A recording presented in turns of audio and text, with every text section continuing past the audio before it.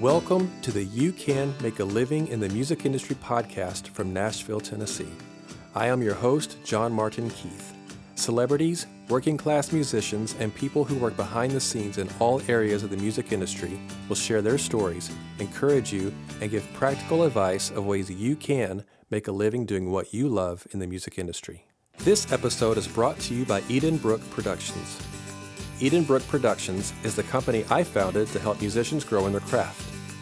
Are you a songwriter, but maybe you've been told your songs aren't quite there yet? Or are your songs ready, but you don't feel stage ready? Or maybe music is your passion, but you feel imprisoned by your day job and you don't know what to do next to make your dream a reality? Well, Edenbrook Productions is here to help. We offer consulting services via phone call, Skype, and FaceTime. And for the You Can Make a Living in the Music Industry podcast listeners, we're offering an introductory 1-hour consultation special. Click on the link in the show notes to contact me, and let's get you making a living in the music industry. Hey guys, thank you so much for joining our conversation today with my friend Jordan Childs. Jordan is one of these friends that I've never actually even met in person, but because of technology, I'm able to work with people and talk with people all across the world that I would never have dreamt of 15, 20 years ago. So Jordan is one of these guys that I get the great privilege of working with, even though we've never actually met in person. And we have a really cool story of how we met. So you'll have to listen to our interview to find out why, but I'm excited for you to find that out and for you to hear his story because he's such an amazing drummer and piano player and all-around musician. He's got to work on TV shows, on commercials, and all kinds of stuff. So sit back, get your pen and pad, get ready to take lots of notes. Hey everybody, I'm hanging out and talking with my friend Jordan Childs in LA, buddy. How are you doing? I'm doing well. How are you? I'm good. Thank you so much for taking time out of your day to talk with me and kind of catch up a little bit and share with my audience who you are and all of the incredible things that you get to do in music. Oh man, it's a pleasure to be here. I love having conversations, so I'm excited to do it on the record. That's good. So you're in LA and I'm in Nashville, and people Mhm. think, how are you talking to him doing this? And technology is a wonderful thing. So I love getting to do this in this manner because it's just like you're here in the studio with me. And it's not some horrible phone connection kind of a thing, but there's this program called Zencastr that allows us to do this, and it makes it feel like you're actually here with me in person, which is really nice. So anyway, Yeah. that's just kind of a side thing. I just think that's a cool thing that we get to do that with technology nowadays. But you and I, actually, we've worked on 2 or 3 songs together, with Hmm. you being in LA and me in Nashville, but we have never actually met in person, That's right. which Yeah. is always kind of a weird and crazy thing. But just again, another thing with just technology nowadays of what we get to do, and just to kind of give my audience a quick background of how we know each other to begin with. So 20 years ago, I went to college with a guy named Scotty Baylor, and we were in a band together called Hand to the Plow.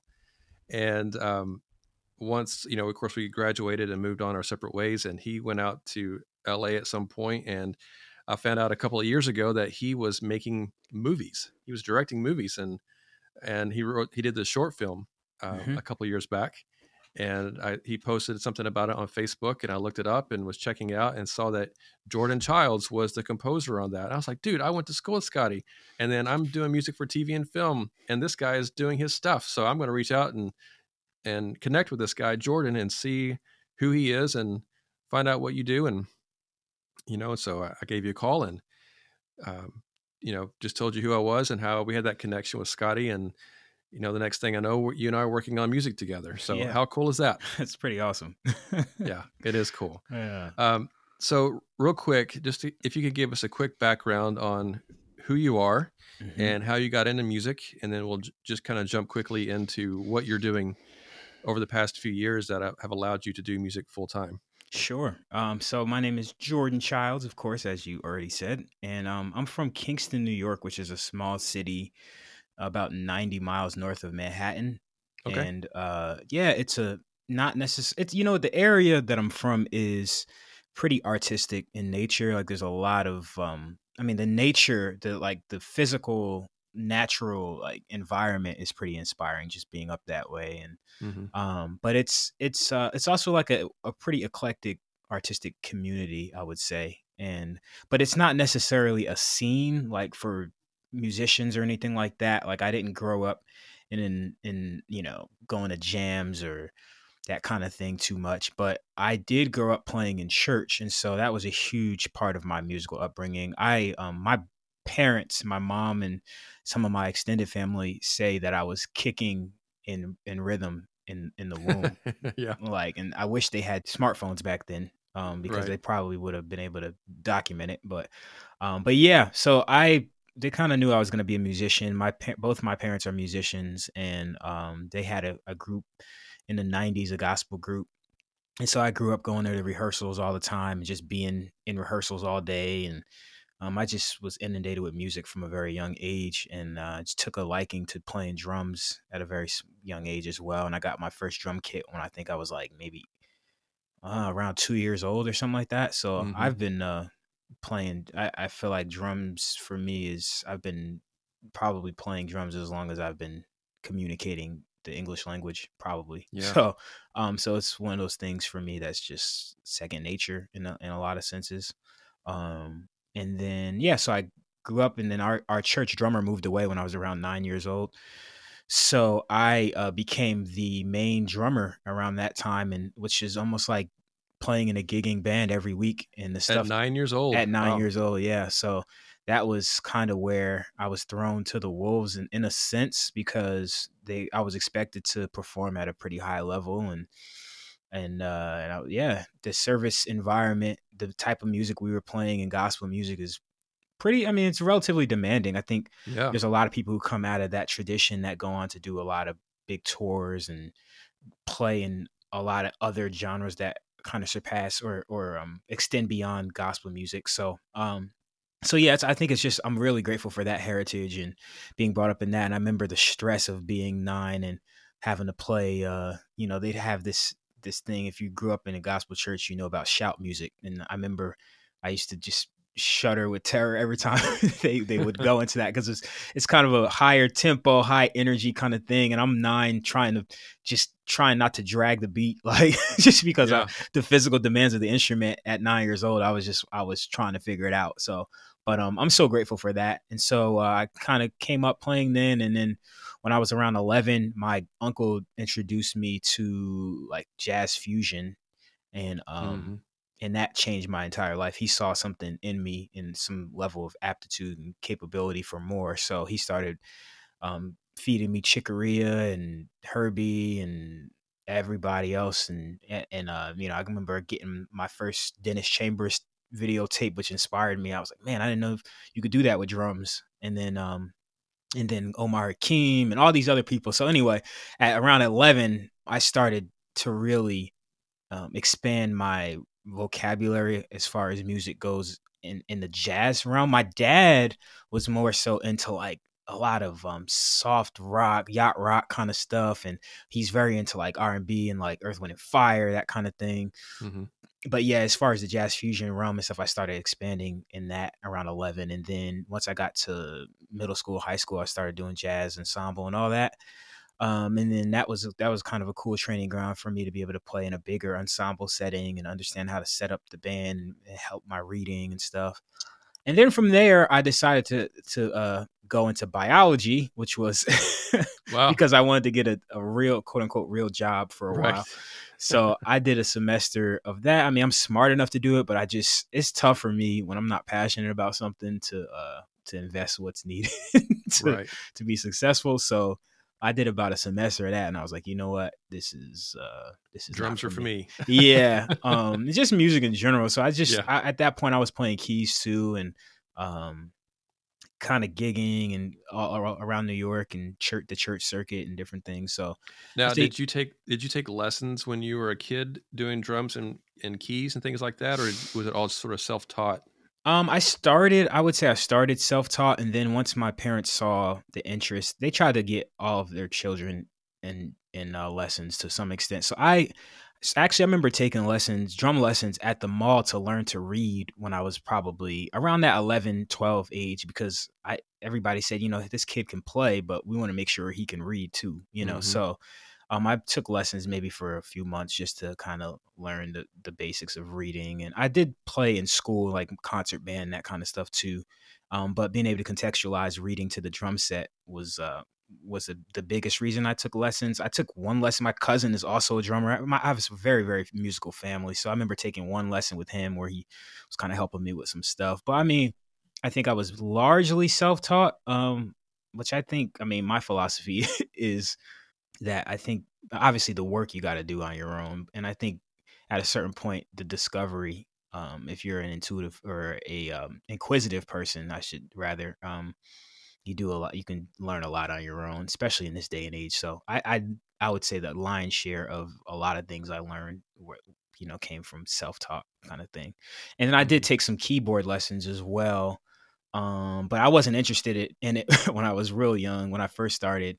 And then when I was in high school, I think I re-engaged with the instrument, and they just had an ear for it. So my parents kind of set me up with this guy who's an organist in our church circuit, and he also had a good theory background. So he really gave me a really cool foundation. His name is Solomon Pfeiffer. He was a really good teacher. Awesome. So it was, that really helped send me in the right direction.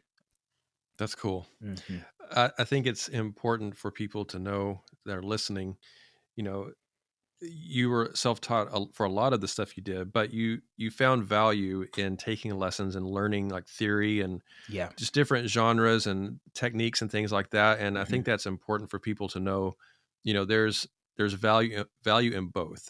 Definitely. Oh yeah. I'm a guitar teacher. And so when a lot of students come to me, they were self-taught but they learned things incorrectly a lot of times. Mm-hmm. And so they have to unlearn what they've learned and then have to be retaught a more correct approach to it that I have to turn around and teach them, Sure. And yeah. and that transition can be hard sometimes. So I think if you can combine, like you said, combine those things, the passion for going out and exploring on your own and learning how to do certain things, but then maybe getting the details more correctly, by doing lessons and kind of going that route is good for everybody on some degree. Oh yeah. I think it is essential, and I think it can I love the private lesson. Like, I'm a huge advocate for that. I tell people all the time, you should just go take lessons so somebody can really drill down on your playing and help you have like a very tailored approach to your growth. And I think for me too, when I say, I don't know, I think I guess I am self-taught to a certain extent, but I think also the musical learnings and education comes in a lot of different ways. So when I'm 9 years old and I'm playing in church and I'm playing and I have to execute this music, the people who were there and older than me were also some of my music educators at the time. They were helping me to learn different things. And so, yeah, I was picking up a lot from a lot of different people, and including the private lesson kind of thing.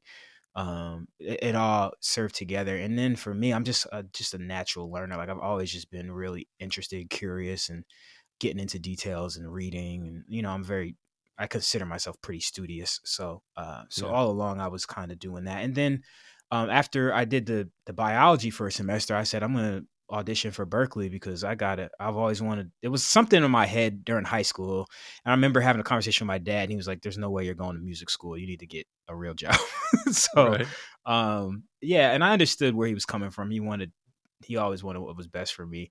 But then once I did that semester, and then I went back to my dad and said, "Dad, I really want to at least try." And he was like, "Yeah, I think you should," And so the deal I made to myself was I'm not going to go unless I get some scholarship money because I don't want to put a huge burden on my family. And so I went and auditioned, and the audition was awesome, and ended up getting a scholarship, and I went to Berklee. So that's another example to me of investing time and money and resources in learning the right things, because Berklee was awesome for that, and in a lot of different ways. But yeah, I totally agree with where you're coming from with that for sure. Yeah.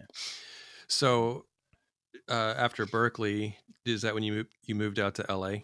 I actually came home for a couple years, back to Kingston, New York, and then I was helping my dad. He was the pastor of a church at the time, and it was a cool time because I was music directing at his church, which unknowingly, or maybe knowingly to some extent, but I don't think I could have anticipated how valuable that experience would be as far as dealing with people, uh, preparing tracks. Like I've been doing tracks for the live setting since I was probably 16, 17 years old, because Mm-hmm.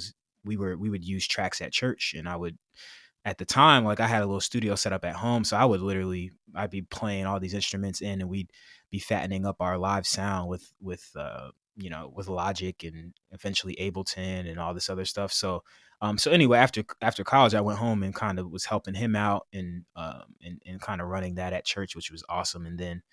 Um, and then I felt the call to go to LA because I was like, man, I really want to do this on the highest level, and I don't want to be limited by my geographical location. And so I said, if I'm gonna move away, I want to do it big, and I want to like try to go for the home run in a sense. And I knew that as far as my career goals go, that LA was the probably gonna be the best place for me to be able to tackle all the things that I want to do. And so yeah, that's kind of when I made that decision. I think I was home for maybe 2 or 3 years. I Okay. moved to LA when I was 25, and I'm 29 now. So yeah, I've been here 4 years. And so when you finally made the move to LA, how did you initially get plugged in to be able to work in music? Yeah. So the first thing, actually, it's I was actually really able to almost immediately apply the music directing things that I was practicing at my dad's church. I ended up getting a job at a church called Discovery Church here in the greater LA area. It's actually in Simi Valley. It was the first place we went. My brother and I moved to LA together, actually, and my Okay. brother is an aspiring television writer. He's kind of making his way up the ranks for that now, Nice. and he's doing real well out here as well. So we moved here together, both to kind of pursue the dream. And but the first place we went before we even went to our apartment, we went to this church because my brother was insisting on us finding a church like before we even Yeah. had a place to live. So we got here, we went and kind of knocked on the door, if you will, at the church and just got a tour and started meeting some people.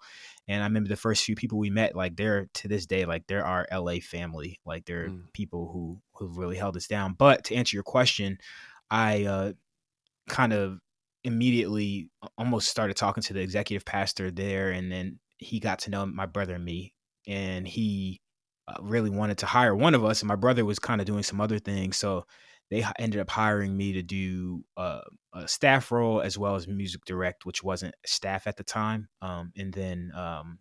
And so yeah, that was like kind of my first. That was what kind of allowed me to stay here because it was Hmm. like, okay, here's gonna be my paycheck.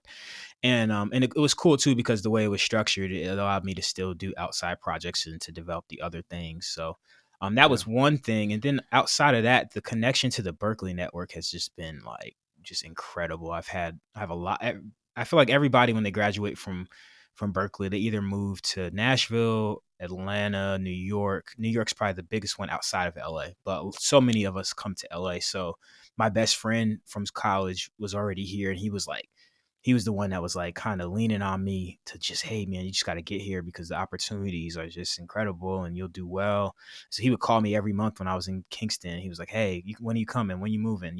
So Hmm. when I got here, he was big. And then there's a drummer named Gordon Campbell who is he's a longtime family friend, and he's like kind of a mentor to me. And he's been here in LA for 25, 30 years or something. So he's been also really, really instrumental for me plugging me into just certain things. He helped me get my first like kind of traveling gig when I that I just was doing this year actually. So yeah, it's been like kind of the network of that has been huge, and then just being not being afraid to step out and meet people and be on the scene, which is something, to be completely honest, I'm not as good at right now. Maybe Yeah. partly because I'm busy and I'm already working, but I feel like that's an essential part to because it's all relationships. So it's an essential part just being around where you can meet new people and people get to see your face and know who you are, and then start to associate your talent with your face, and it kind of there's a natural building that happens around that, I think. So yeah. Right. Yeah. So, what were some of the projects? So, you first moved to town. You pretty much immediately got the job at that church. Then it sounds like you Yeah, were there within before two you even months, I went to think. the. Yeah. You went there before you got an apartment. Yeah.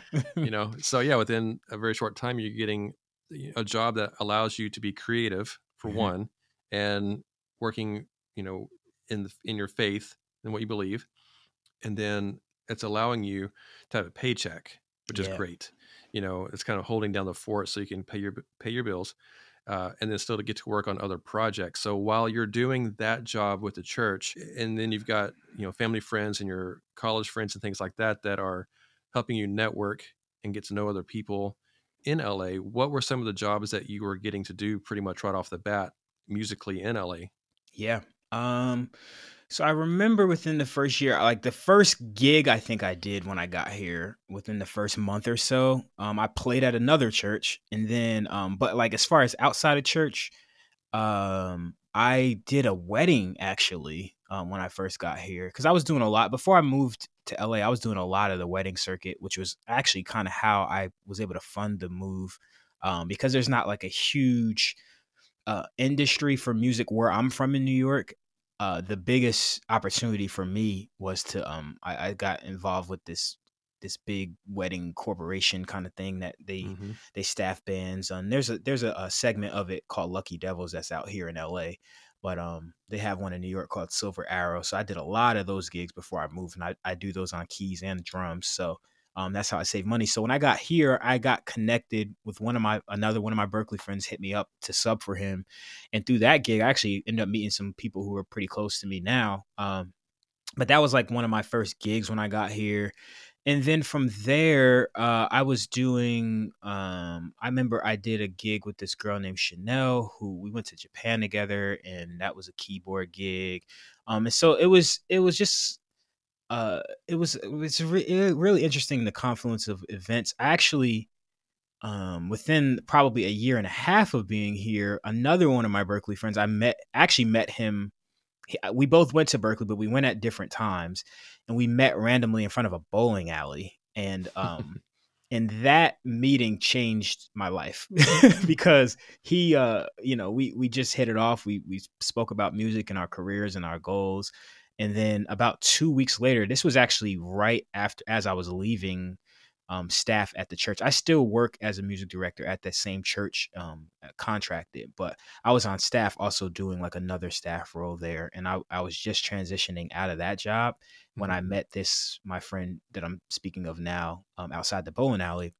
And long story short, we hit it off then. And then 2 weeks later, I happened to see him post something in this Berkeley LA Facebook group that a bunch of us are subscribed to. And so I went to the audition, and he was like, "Oh man, thanks. Oh man, we just met. Oh, good to see you." All that. Long story short, man, he was music directing this gig, and it ended up being a retainer situation that I was on for like a year and a half or something like that. So that was like a cool, just a random network thing that, man, had I not been there, and we actually Mm-hmm. showed up late to that. It was like because there's a bowling alley called the Lucky Strike out here. I think that might be a chain or something, but they do a lot of live shows. So it was actually around the NAMM time frame, and I met him, and yeah, so that led to like kind of another piece of sustenance for a long time for me, as far as being on retainer with an artist.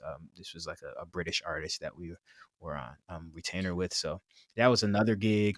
So yeah, Real quick, just for our listeners, explain what a retainer gig means. yeah.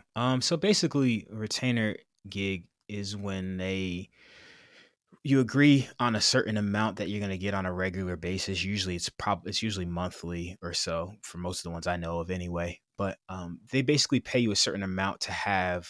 I guess they can be structured differently, but the way my retainer was set up is that they have exclusivity in my schedule. So, or I should say priority in my schedule. So if there's anything else I have going on, they pay me a certain amount each month to kind of keep my availability open for them. So Right. if they call me and I'm doing something else, then I need to drop everything I'm doing and go do whatever they Go need with me them. to do.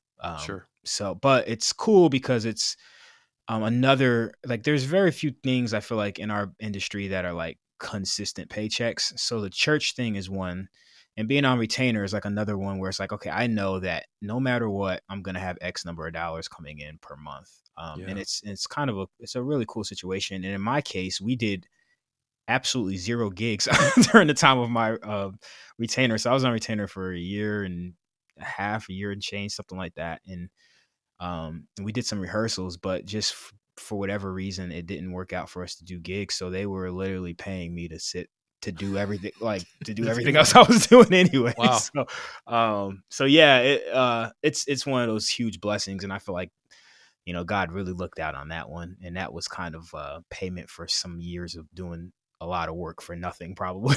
Yeah. So Oh yeah. yeah, that's kind of how that works out. But it can be different. Retainers also, I've heard some of my friends that are on retainer, they're not allowed to do other work while they're on retainer. Like it can be that kind of thing where your retainer requires exclusivity, so you're not either you can only do work in town, you're not allowed to travel. Like there's different stipulations. It's ultimately an agreement that is tailored to whatever the specific situation. But that's kind of the gist of it. Yeah. Yeah. Mhm. Okay. That's very interesting that you got to do that and not have to actually play any shows. Yeah, that was pretty awesome. So, okay, so after you were doing that, where did you go beyond?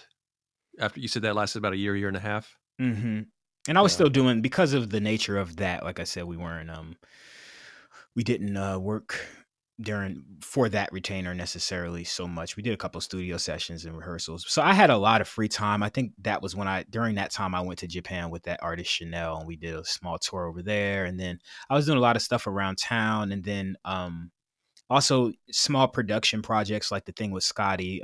He is Scott Baylor, who had this short film called How to Be Lonely and Depressed, which I think is going to be on, if it's not already online, it might be online somewhere now, but or soon I should say. But so I did that little short film, and I was doing some other small projects production wise, and so I was trying to build both sides of that at the same time, because I've always known that I wanted to do both. So yeah. Yeah. How did you meet Scotty?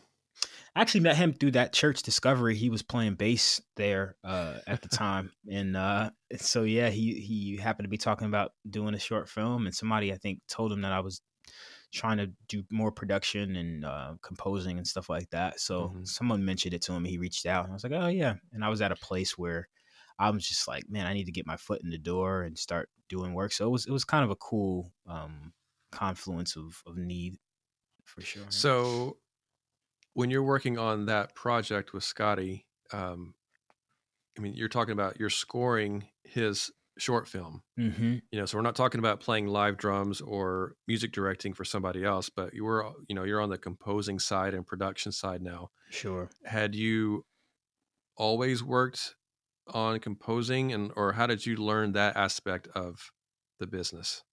Yeah, so I've been composing, honestly, trying to think. Honestly, really since I started really paying attention to music for real. So I can remember creating some things. I still have files actually on my computer. I was listening probably a year ago. Like I just did a deep dive on my own like quote unquote catalog, and I was finding stuff from when I was like 15, 16, just composing things. So it's always been somewhat of a part of just my musical expression, I would say. Yeah. And I remember when I auditioned for Berkeley, I actually composed a piece in which I played all the instruments on the piece, and then I played drums live to the piece. So like I mean, it's interesting when I look back. Like I've been composing for a long time and Hmm. producing and creating.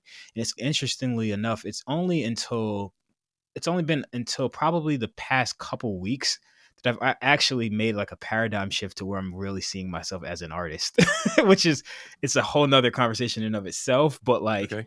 But yeah, like I've been composing to answer your question. It's been a part of my expression for a long time, and even at Berkeley, I didn't get a performance degree, even though I knew I'd always be playing, and I was always practicing and stuff at Berkeley. But my Hmm. degree was actually in like composition and Oh, okay. production and stuff like that, because I knew Okay. I wanted to round out my skill set and have the ability to to be marketable in that way. So Yeah. yeah. You were prepared when you went out to LA to be able to do that, to do Mhm. composing and producing and things like that. Yeah, to a certain I feel grateful for that in a lot of Yeah. ways. Yeah. So you worked on Scotty's project, and I just love, I, I just laugh. It just makes me smile that somebody that I was in a band with in college, you know, 20 years ago is somebody that you are good friends with now, and Yeah. you are working with in that capacity. And that's just such a cool thing. It's such a small world, man. Yeah, You that's pretty know, cool.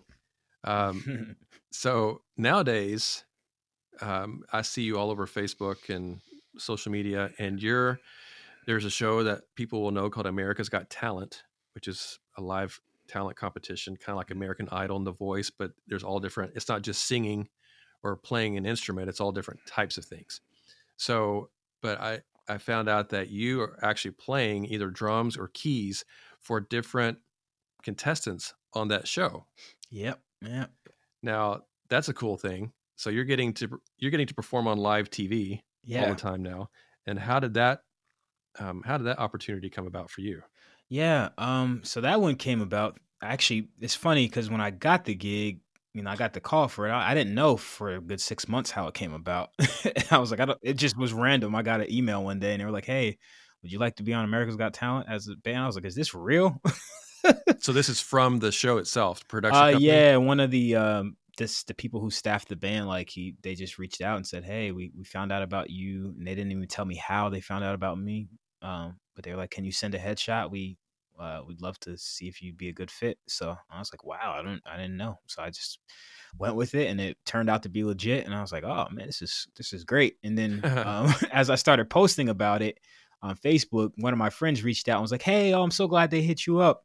He was like, "Yeah, I told them about you." So, and that friend was somebody I met randomly at a party for my dad's friend's 70th birthday party. Like, it Oh my was just goodness. random. But Wow. the guy who was there, he happened to also be another Berkeley grad. So we hit it off. He's actually, I think he's the music director for the Jonas Brothers right now. The Okay. guy who I met. Yeah. Of Which, course he is. again, this is LA. Like, it's just so like Of course it is. random. LA is just the most random city in the world. So that's kind of how that happened. We met and we had a really good conversation. He actually has a cool podcast too. But anyway, yeah.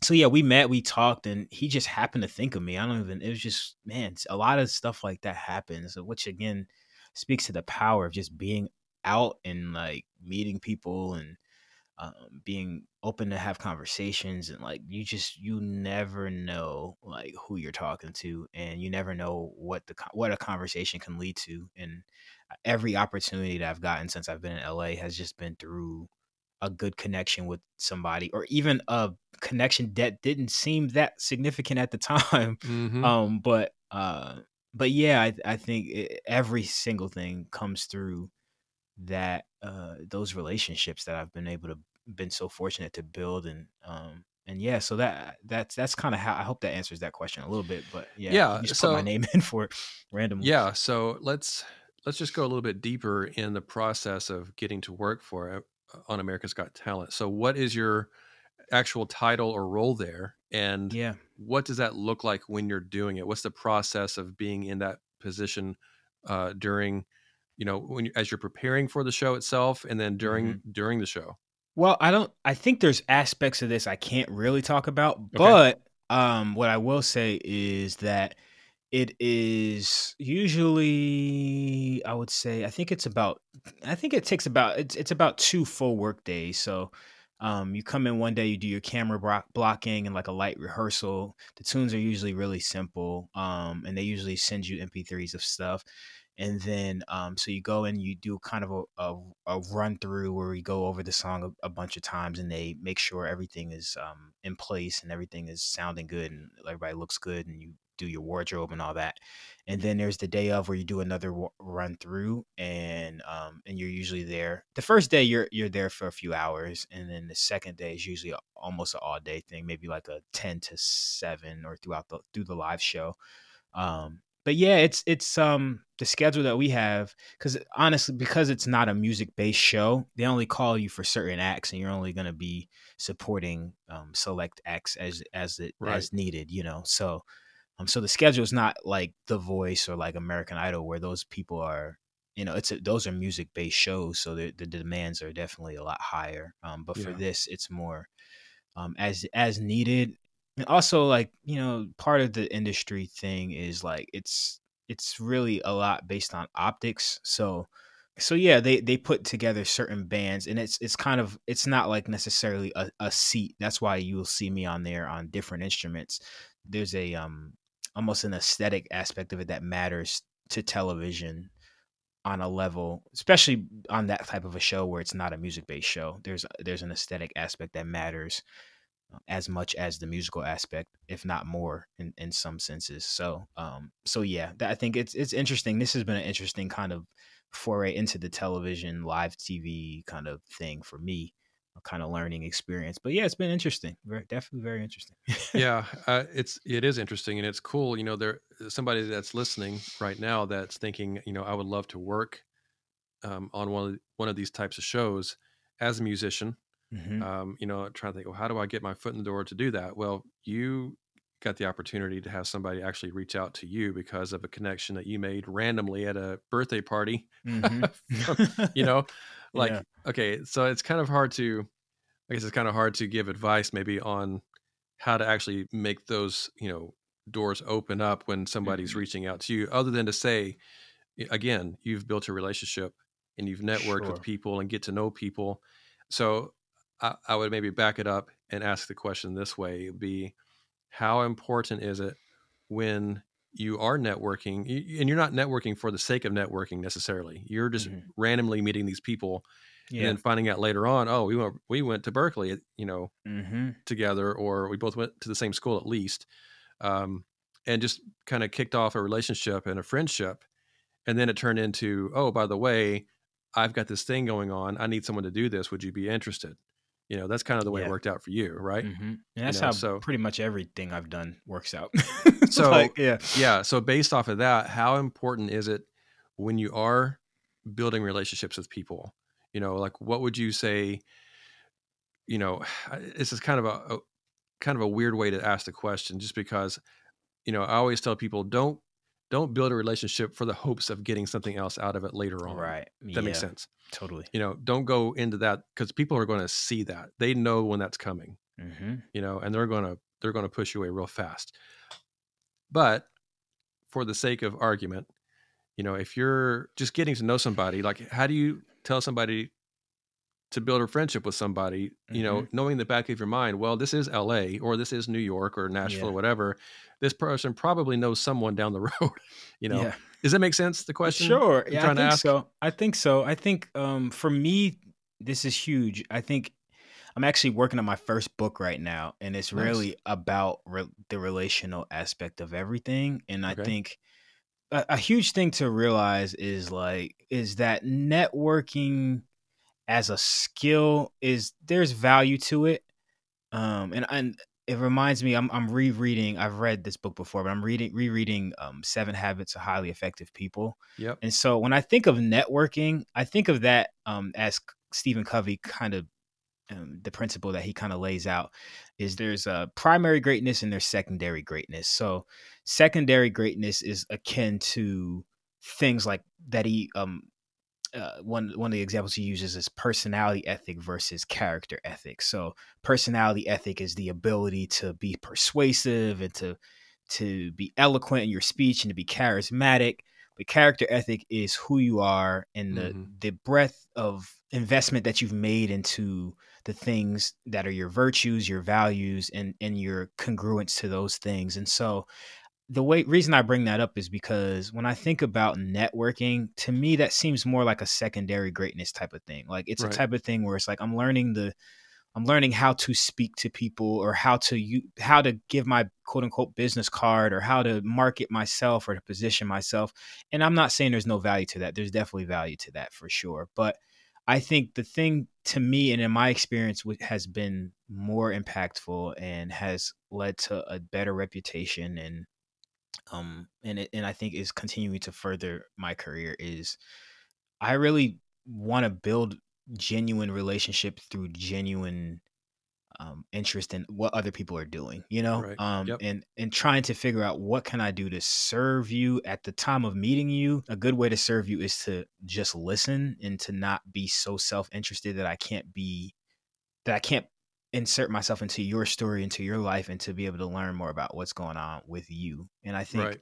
the thing that is so important is like, man, when you're building a relationship, it really, man, it's funny because so many things relate back to my faith, but it's the whole idea of just putting others before yourself, like it's stepping in and not being so self-interested and serving, like having that mentality when you step into a quote unquote networking situation really sets you apart. And then people, most people anyway, as you lean in and you show genuine interest in their lives and their careers, they'll usually turn the question back. Well, what do you do? What are you into? What's going Mm-hmm. on with you? And then it gives you an opportunity to kind of let people know what you're about or what you got going on. And then if something that you say at some point aligns with something that might help serve them or a project, then they'll be more apt to call you, especially if you're a person that didn't push. You weren't all pushy about it. Exactly. So I feel Absolutely. like that's been my approach. Is just like, man, how do I show up and be present and genuinely interested? I love people, so I just like I wish I was interviewing you right now.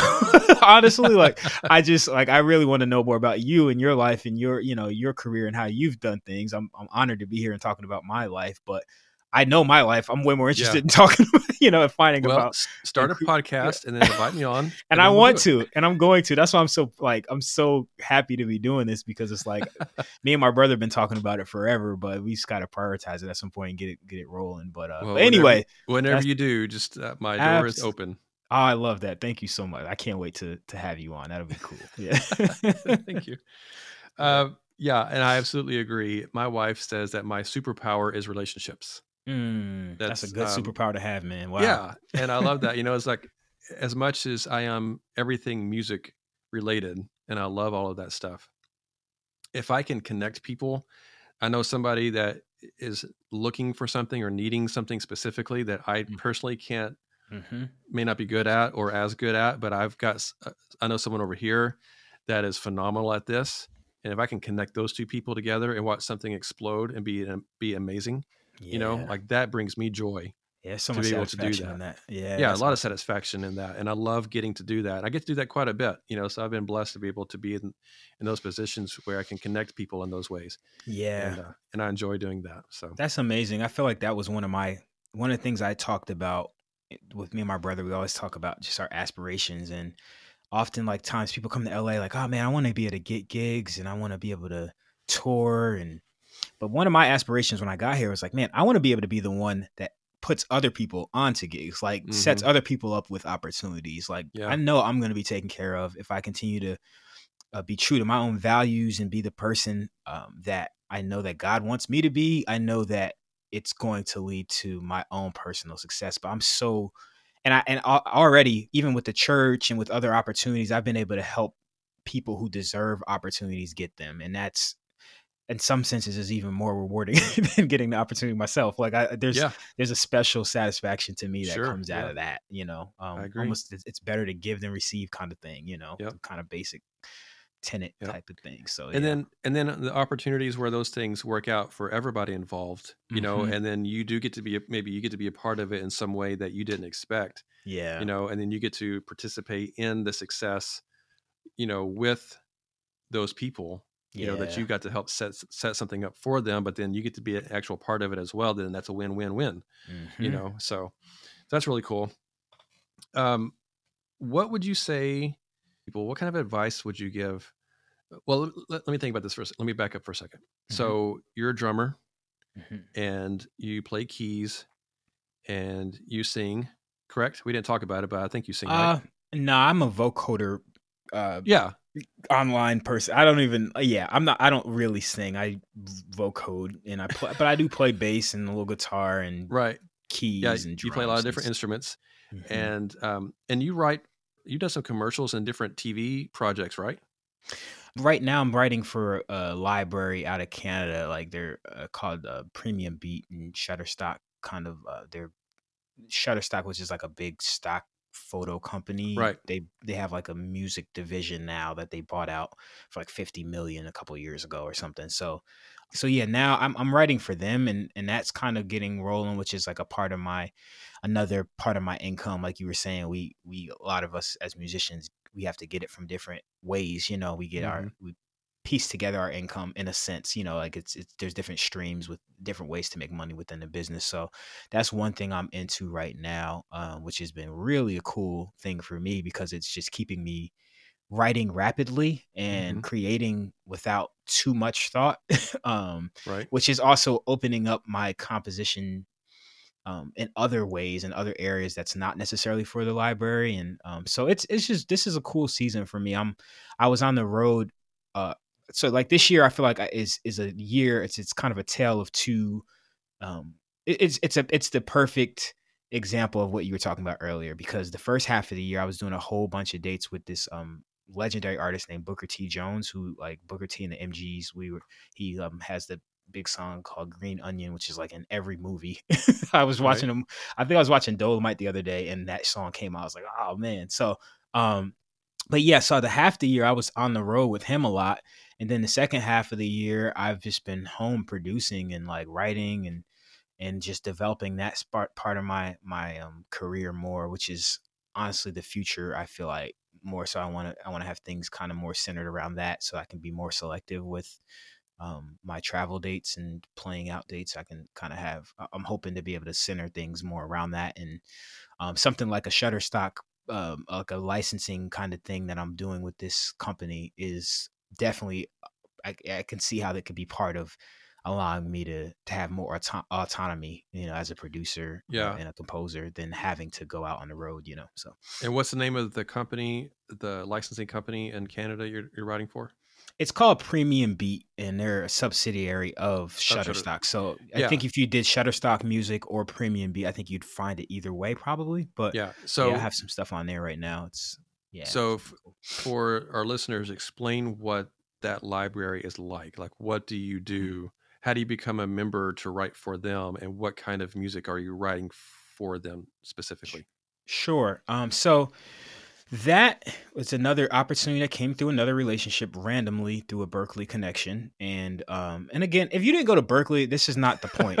The point is the point is like I honestly like it's been being in LA and just um being around people who are also working because Right. the fact of the matter is nobody can do everything, So there's gonna be this happens to me all the time where it's like, you know what, have something else going on, so I need to pass this opportunity to someone who's worthy of it. And if you come to mind because because you just met this person and you gave them a good vibe, then they're way more likely to call you because they know about you, because they just saw you, they know they might have heard you play, or they might have been exposed to some of your music.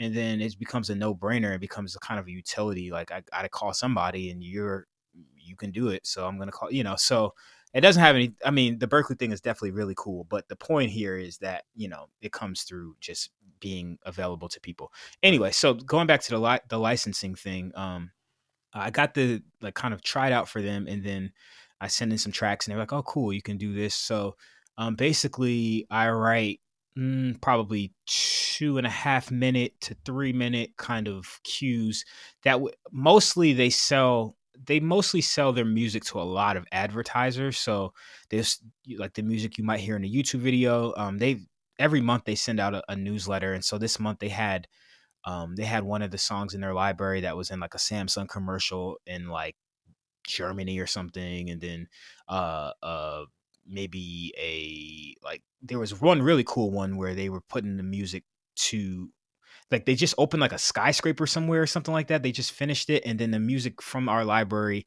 was part of the soundtrack to like this huge light show they did or something. So Yeah. the placements for the music are really diverse. So they actually have a pretty diverse catalog of music. I find myself doing a lot of either hip hop or like pop stuff for them. And I a lot of times will reference the stuff that's in like Apple commercials or Samsung commercials, or sometimes I'll just literally listen to commercial. Like I'll just turn the TV on and find a reference of something that's just on a commercial, because if it made it to that, then it's probably pretty marketable if it made it all the way to TV. So to answer your question, I'm writing kind of a little bit of a range of stuff right now, but most of it leans to a more pop or urban hip hop kind of bent, I would say, which is another cool aspect of what I like to do in composing. But yeah, it's a cool opportunity. The way this one is set up is that they pay you per track that they accept from you, and then you get to keep your writer's share of the of your back end. So So they pay yeah. you up front, like an upfront fee? They pay me up if I send them a track and they're like, "Yeah, we like this. We'd like to put this in a library." Then I go through the process of like the delivery, which is like preparing stems and Mm-hmm. track names, BPM. Like there's like a process to putting it in the library. Yep. And it's pretty specific as far as like formats and the sample rate, all that stuff. Like they have a standard for their stuff, of course. Mm-hmm. But once everything is in, yeah, they pay me upfront per track, and then I also get to keep my writer's share of things, so that Right. when they And they sell it and keep the it's playing, publishing. and they keep the publishing for Yeah. this. So Yeah. is it So it's an exclusive deal per song? this one is, yes, this Yeah. one. So the stuff I write is stuff that's only for them Right. for this this Yeah. particular So library. But some of them aren't like that. I know. yeah, for listeners, there's exclusive libraries, there's non-exclusive libraries. Most music, quote unquote, music libraries that we write for are exclusive, which means that only they can pitch the songs. You Hmm. can't have three or five different agencies pitching the songs for you. It's Correct. exclusive to that one particular library, and then they can pitch it. They can pitch it out to different shows and networks and different things like that. But it's only Hmm. them that can actually do it on your behalf. Right. So, Yeah.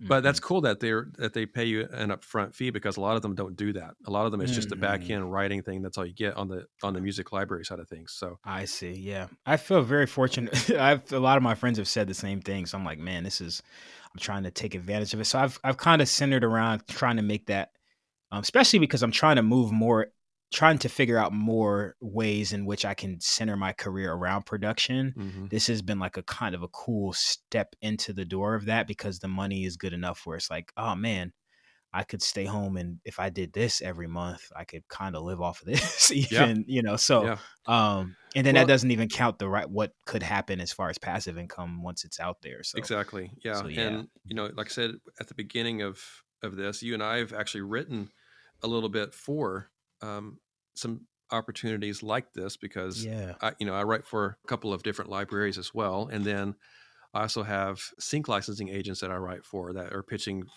actual songs to different shows and films and whatever. How does Um, that side of things work with, like with the agent thing? I know you're interviewing me, but I do want to oh no, wanted you're to fine. ask that question. Sure. Yeah. So it's kind of two sides of the same coin is the way I try to describe it. So like the music library side of things, like you and I do for that.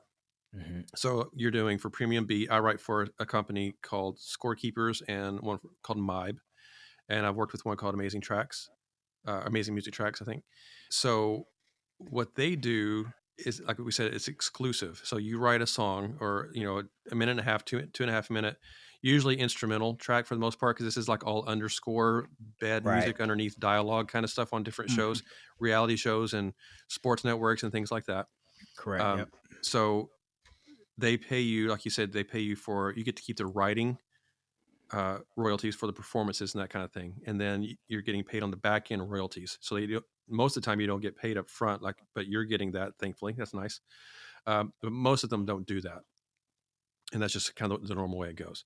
So Hmm. then the other side of the coin is the sync licensing side of things. So that's Hmm. where you're actually creating like a song that you would hear on the radio, Right. but Right. that Right. is being pitched. You're getting those signed to a sync licensing agent who Mm. will send those songs out to music supervisors for TV shows or for movies. I see. So that was the missing piece for me, because I know about sync licensing. I have a friend that's who's a music super right now here in LA, but went to school with her.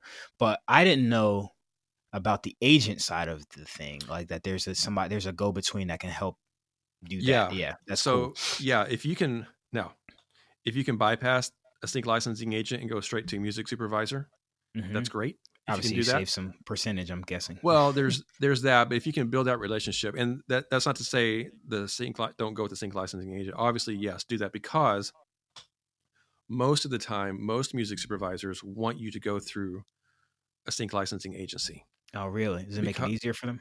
well, it does, because they trust the licensing agent. They've got a Okay. relationship with those people, and they can reach out to them, and because the licensing agents have a catalog of music from the writers that are writing for them. So I've got 4 or Hmm. 5 different licensing agents that I write for that are pitching my music for me, and they're, for the most part, they're non-exclusive. So I can have Okay. the same song signed to 4 or 5 different agencies, I see. and I they're all see. pitching Yeah. on my behalf the same song, Okay. um, or other songs or whatever.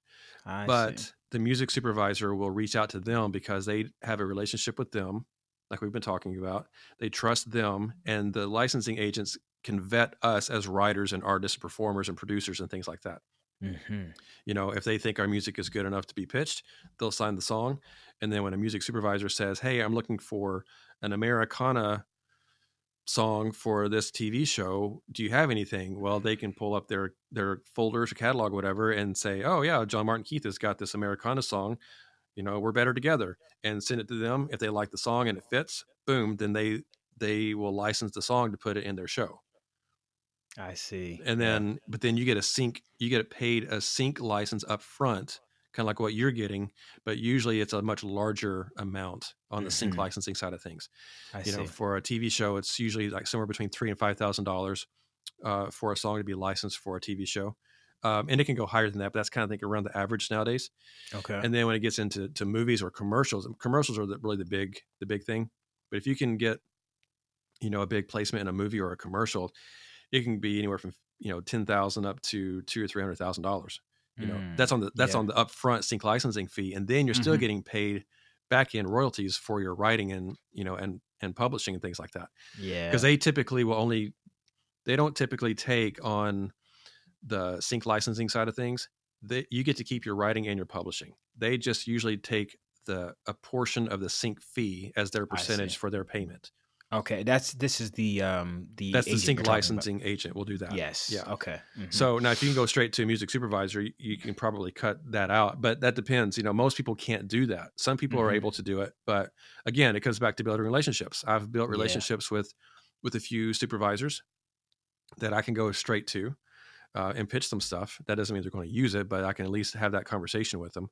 But even Hmm. then, I still, and even then, they may say, "You know what?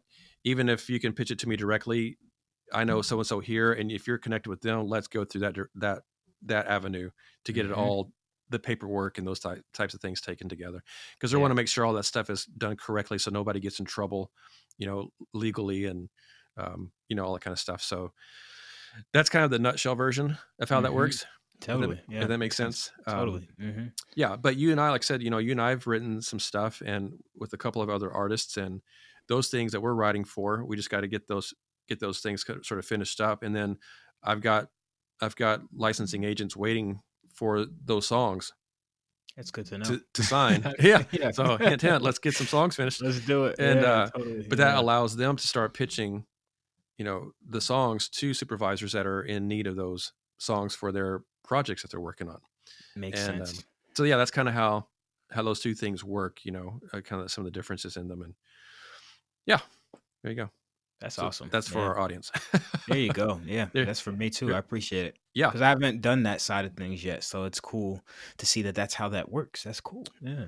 yeah. Thank you for So sharing that. and even on the music library side of things, there's, like with Scorekeepers and MIBE that I write for, they're a little different than, I think, from what you're talking about with Premium Beat, because there are certain ones, so with MIBE and Scorekeepers and those types, like I said, they're exclusive, but I can turn, they'll send out a brief saying, "Hey, we're looking for this kind of music for Hmm. this type of a show." I I'll see. turn it in, and then they'll sign it, they'll put it in their catalog, and then they start pitching. And usually they're writing me or the writers that they're working with, saying, "We need a quick turnaround on this because the production company is looking for this music, and they're in post production. They're needing this music in the next week I see. or less, and they're waiting for it. So there's a pretty good chance it's going to get placed, but they're doing the pitching Mm, for you." I So see. whereas where I'm guessing what Premium Beat, what it sounds like, because it's with this like Shutterstock, you can go on like Shutterstock with just the photos. You can go on, anybody can go on their website. You Hmm. can pay to license that and use that picture or that song, and anybody can do it and put it in their videos Hmm. online on YouTube or on a commercial or whatever. Mm-hmm. where it's an individual kind of setup as opposed to the music library staff is pitching the songs on your behalf. Does that make sense? Yes, So yes, there's sort yes. of That two makes different sense. worlds just in the music library side of things, and then there's a Hmm. sync license. So there's kind of three areas of how that works. Sure. One other question I have for you is Yeah. where have you found the most traction in your career? Like what side of the as far as those three aspects of this part of the industry goes, where what have you found has been the most successful or the easiest to navigate or is your favorite? Like what would you describe? Well, the one I've had the most success with is the music library side of things, where like we're Okay. writing for MIBE and Scorekeepers because I've written a ton of those things and they're real short. Mm-hmm. When you're writing instrumental music, it's a lot faster than trying to write a song and come up with lyrics and melodies and Yeah. vocals and all that kind of stuff. And they're only, a minute and a half, 2 minutes long. Mm-hmm. So, it's real quick and easy to come up with those things. Now that musically, I've really been stretched doing those things because there's all different kinds of stuff that I've written for them that I would have never ever thought of doing in my own career personally. Right. Yeah. So, which has Mm-hmm. been really cool. And because of that, and since there are multiple shows that use the same types of music, they can pitch those songs to 3 or 4 different shows or networks and Mm-hmm. use the exact same song in Discovery Channel and then History Channel and then CBS and whatever. Yeah. Um, Okay. so I've had the most success there because I've done it Mm-hmm. the longest there. I see. I I haven't see. really done any of the music library stuff where, like the Shutterstock idea, that kind of thing. There, I can't think of the names of them at the moment, but the ones where an individual can go on and license your song, and you just kind of have like your catalog on there on their Mhm. platform, and then somebody can go on and license it. I haven't had a chance. I need to, and I want to do that because I know I've got people that I know that actually make a really good living doing it. Yeah, Um, yeah. I just haven't had a chance to do it yet. Well, we The should talk when you have if you ever have some margin to start exploring it. We should definitely talk Sure. because I have a rep that might be able to connect you L- Listen up, audience. This is how you connect with people. You're building relationships. That gives with. opportunities. There you go. Right Just there it having a is. conversation. Hey, well, let's do this. Okay, let's do it. Mhm. The sync licensing thing, that's what I'm really pushing and working at really hard Yeah. at doing and getting into and starting to get some success with that.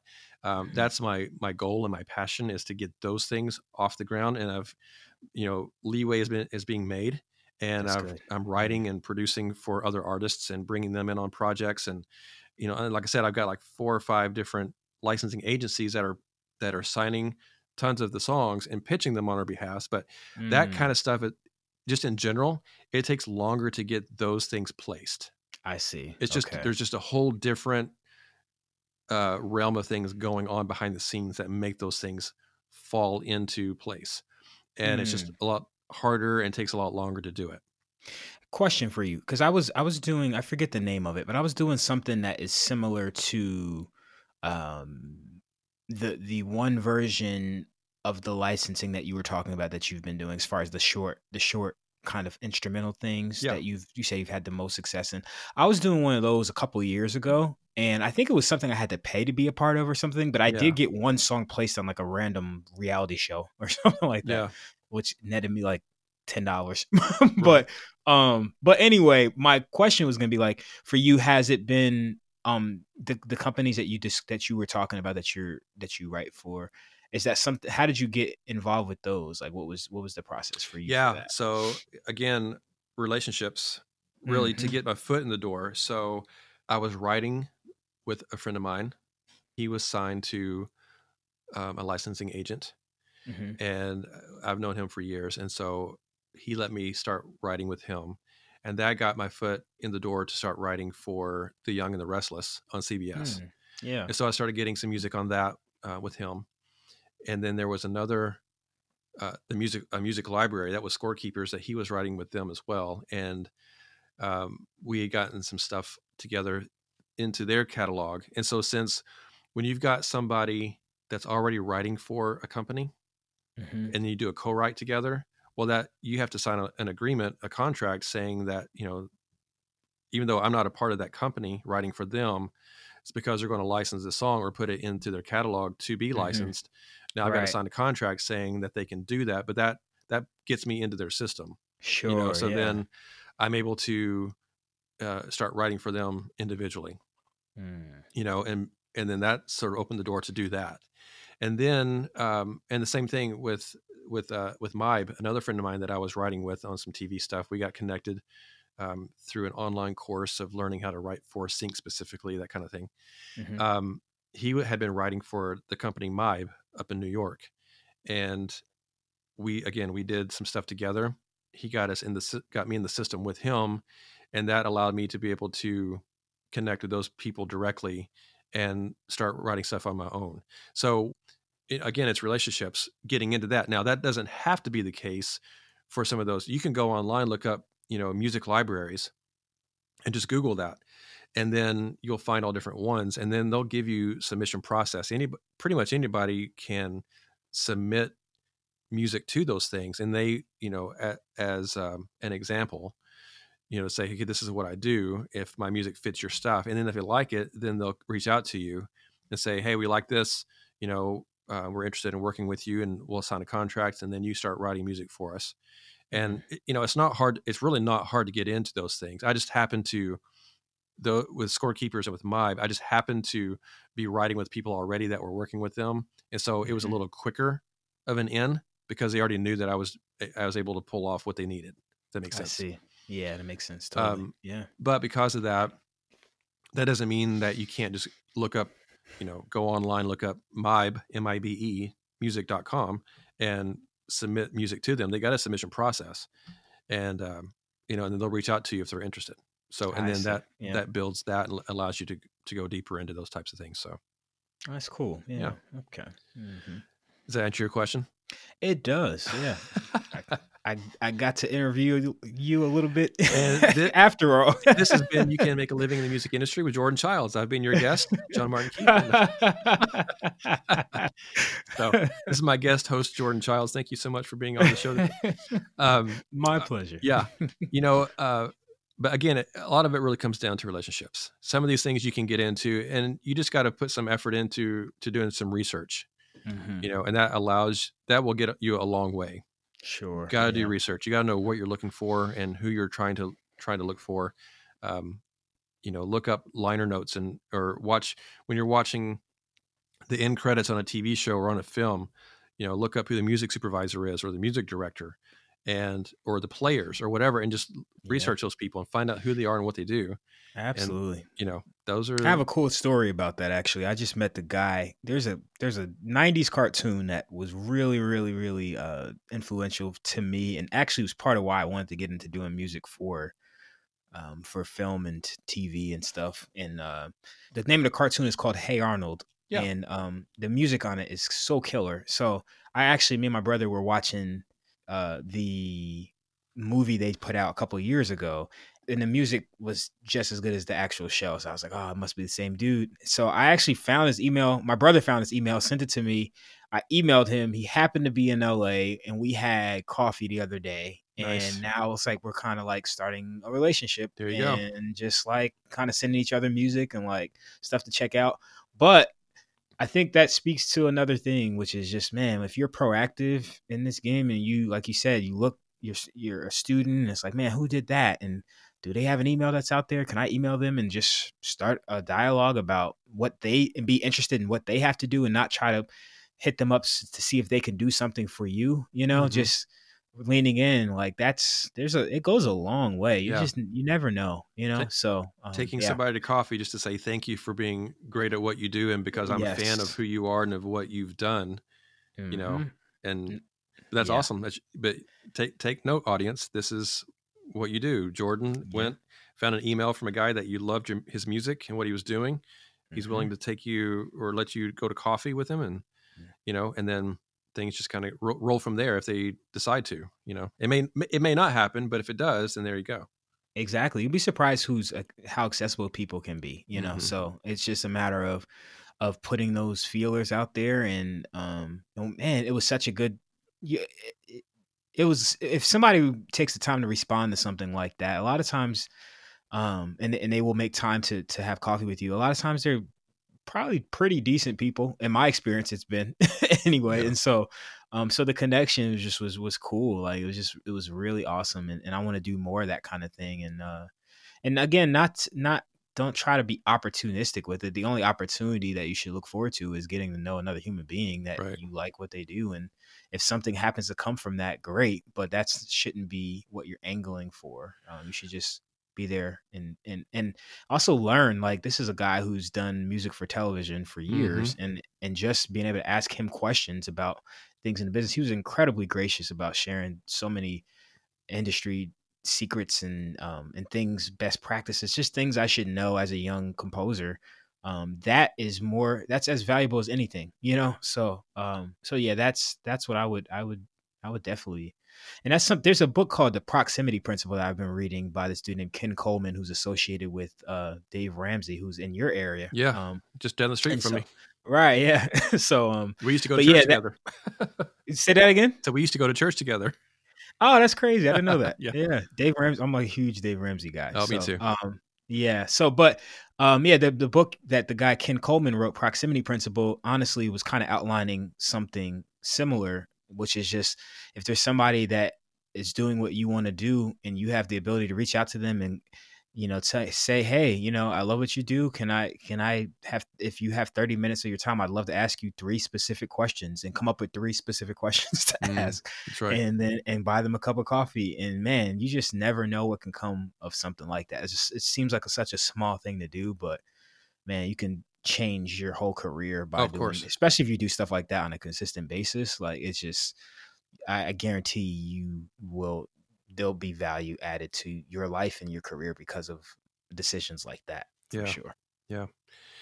Well, hey man, I know you gotta hit the road and go on a trip or something. So I don't want to keep you long. And we need to finish up. But as we close out, can you give a couple of bits of advice Hmm. to people, whether they're the musician, because like I said, you're a multiple musician. Drums and keys and bass and vocoder, and like you did these videos where there's like 6 of you playing the different instruments of a song, and they're just so cool, and it's all you doing this, and you get to watch what you're playing, and they're amazing. I appreciate that, man. But what's some advice that you would give to listeners that are wanting to get into, whether it be playing out as a live musician or in production and scoring and doing the different things that you're getting to do for a living? What would you tell somebody that's trying to get into this? Some steps to do, or some steps maybe not to do? Yeah, the biggest thing I can really say is decide who you want to be before you decide what you want to do. That's the thing I talk about, and I know it might sound whatever, but I truly mean that. And everything I do, and the many things I do, comes out of who I am. And so focus on becoming as great of a person as you can, Okay. and focus on your character, and focus on um, living in harmony with the things, your values. And then as you start to approach what you do, allow that to just be another expression. So for example, one of my I call them my B words, because these are things I want to be. So I have 10 of them, and I'll share one right now. But one of the things that I want to be in life is disciplined. And Mm. so and I have a statement that's kind of associated with that, which is, in order for me to be able to do anything great in life, is going to require discipline. And so whether that is playing keys or playing drums or producing or relationships or cooking or whatever it is, this is a superpower that if I can build a level of proficiency around being disciplined, then it's going to extend and allow me to be great in a lot of different things. So, Mhm. so for me now, one way that in my life that I'm practicing it as it relates to my career is I'm doing this thing called 100 days of practice, and I'm on day 82. And so, but this is a very practical way that I'm exercising discipline in as it relates to my what I do as an instrumentalist. And so every day I'm practicing some instrument for at least 10 days, and I've done it for 82 days straight. And because of that, I'm a better musician. And Yeah. so again, I could tell you go practice, or I could tell you go network, and I could tell you all these wonderful things to do, which we can have another podcast and talk about that if you want. But none of it really matters if you don't know who you are and you haven't invested and you don't have equity in your character. That's what's going to sustain you. That's what people are going to ultimately want to hire you because of. I know people here who are incredible musicians that don't work like they could because they're jerks. So, Sure. Yep. and they didn't invest, they don't have any character equity, and that kills them. And so it would be an incredible waste for me to tell you to go be the most, continue to grow in your talent or your skill, I should say.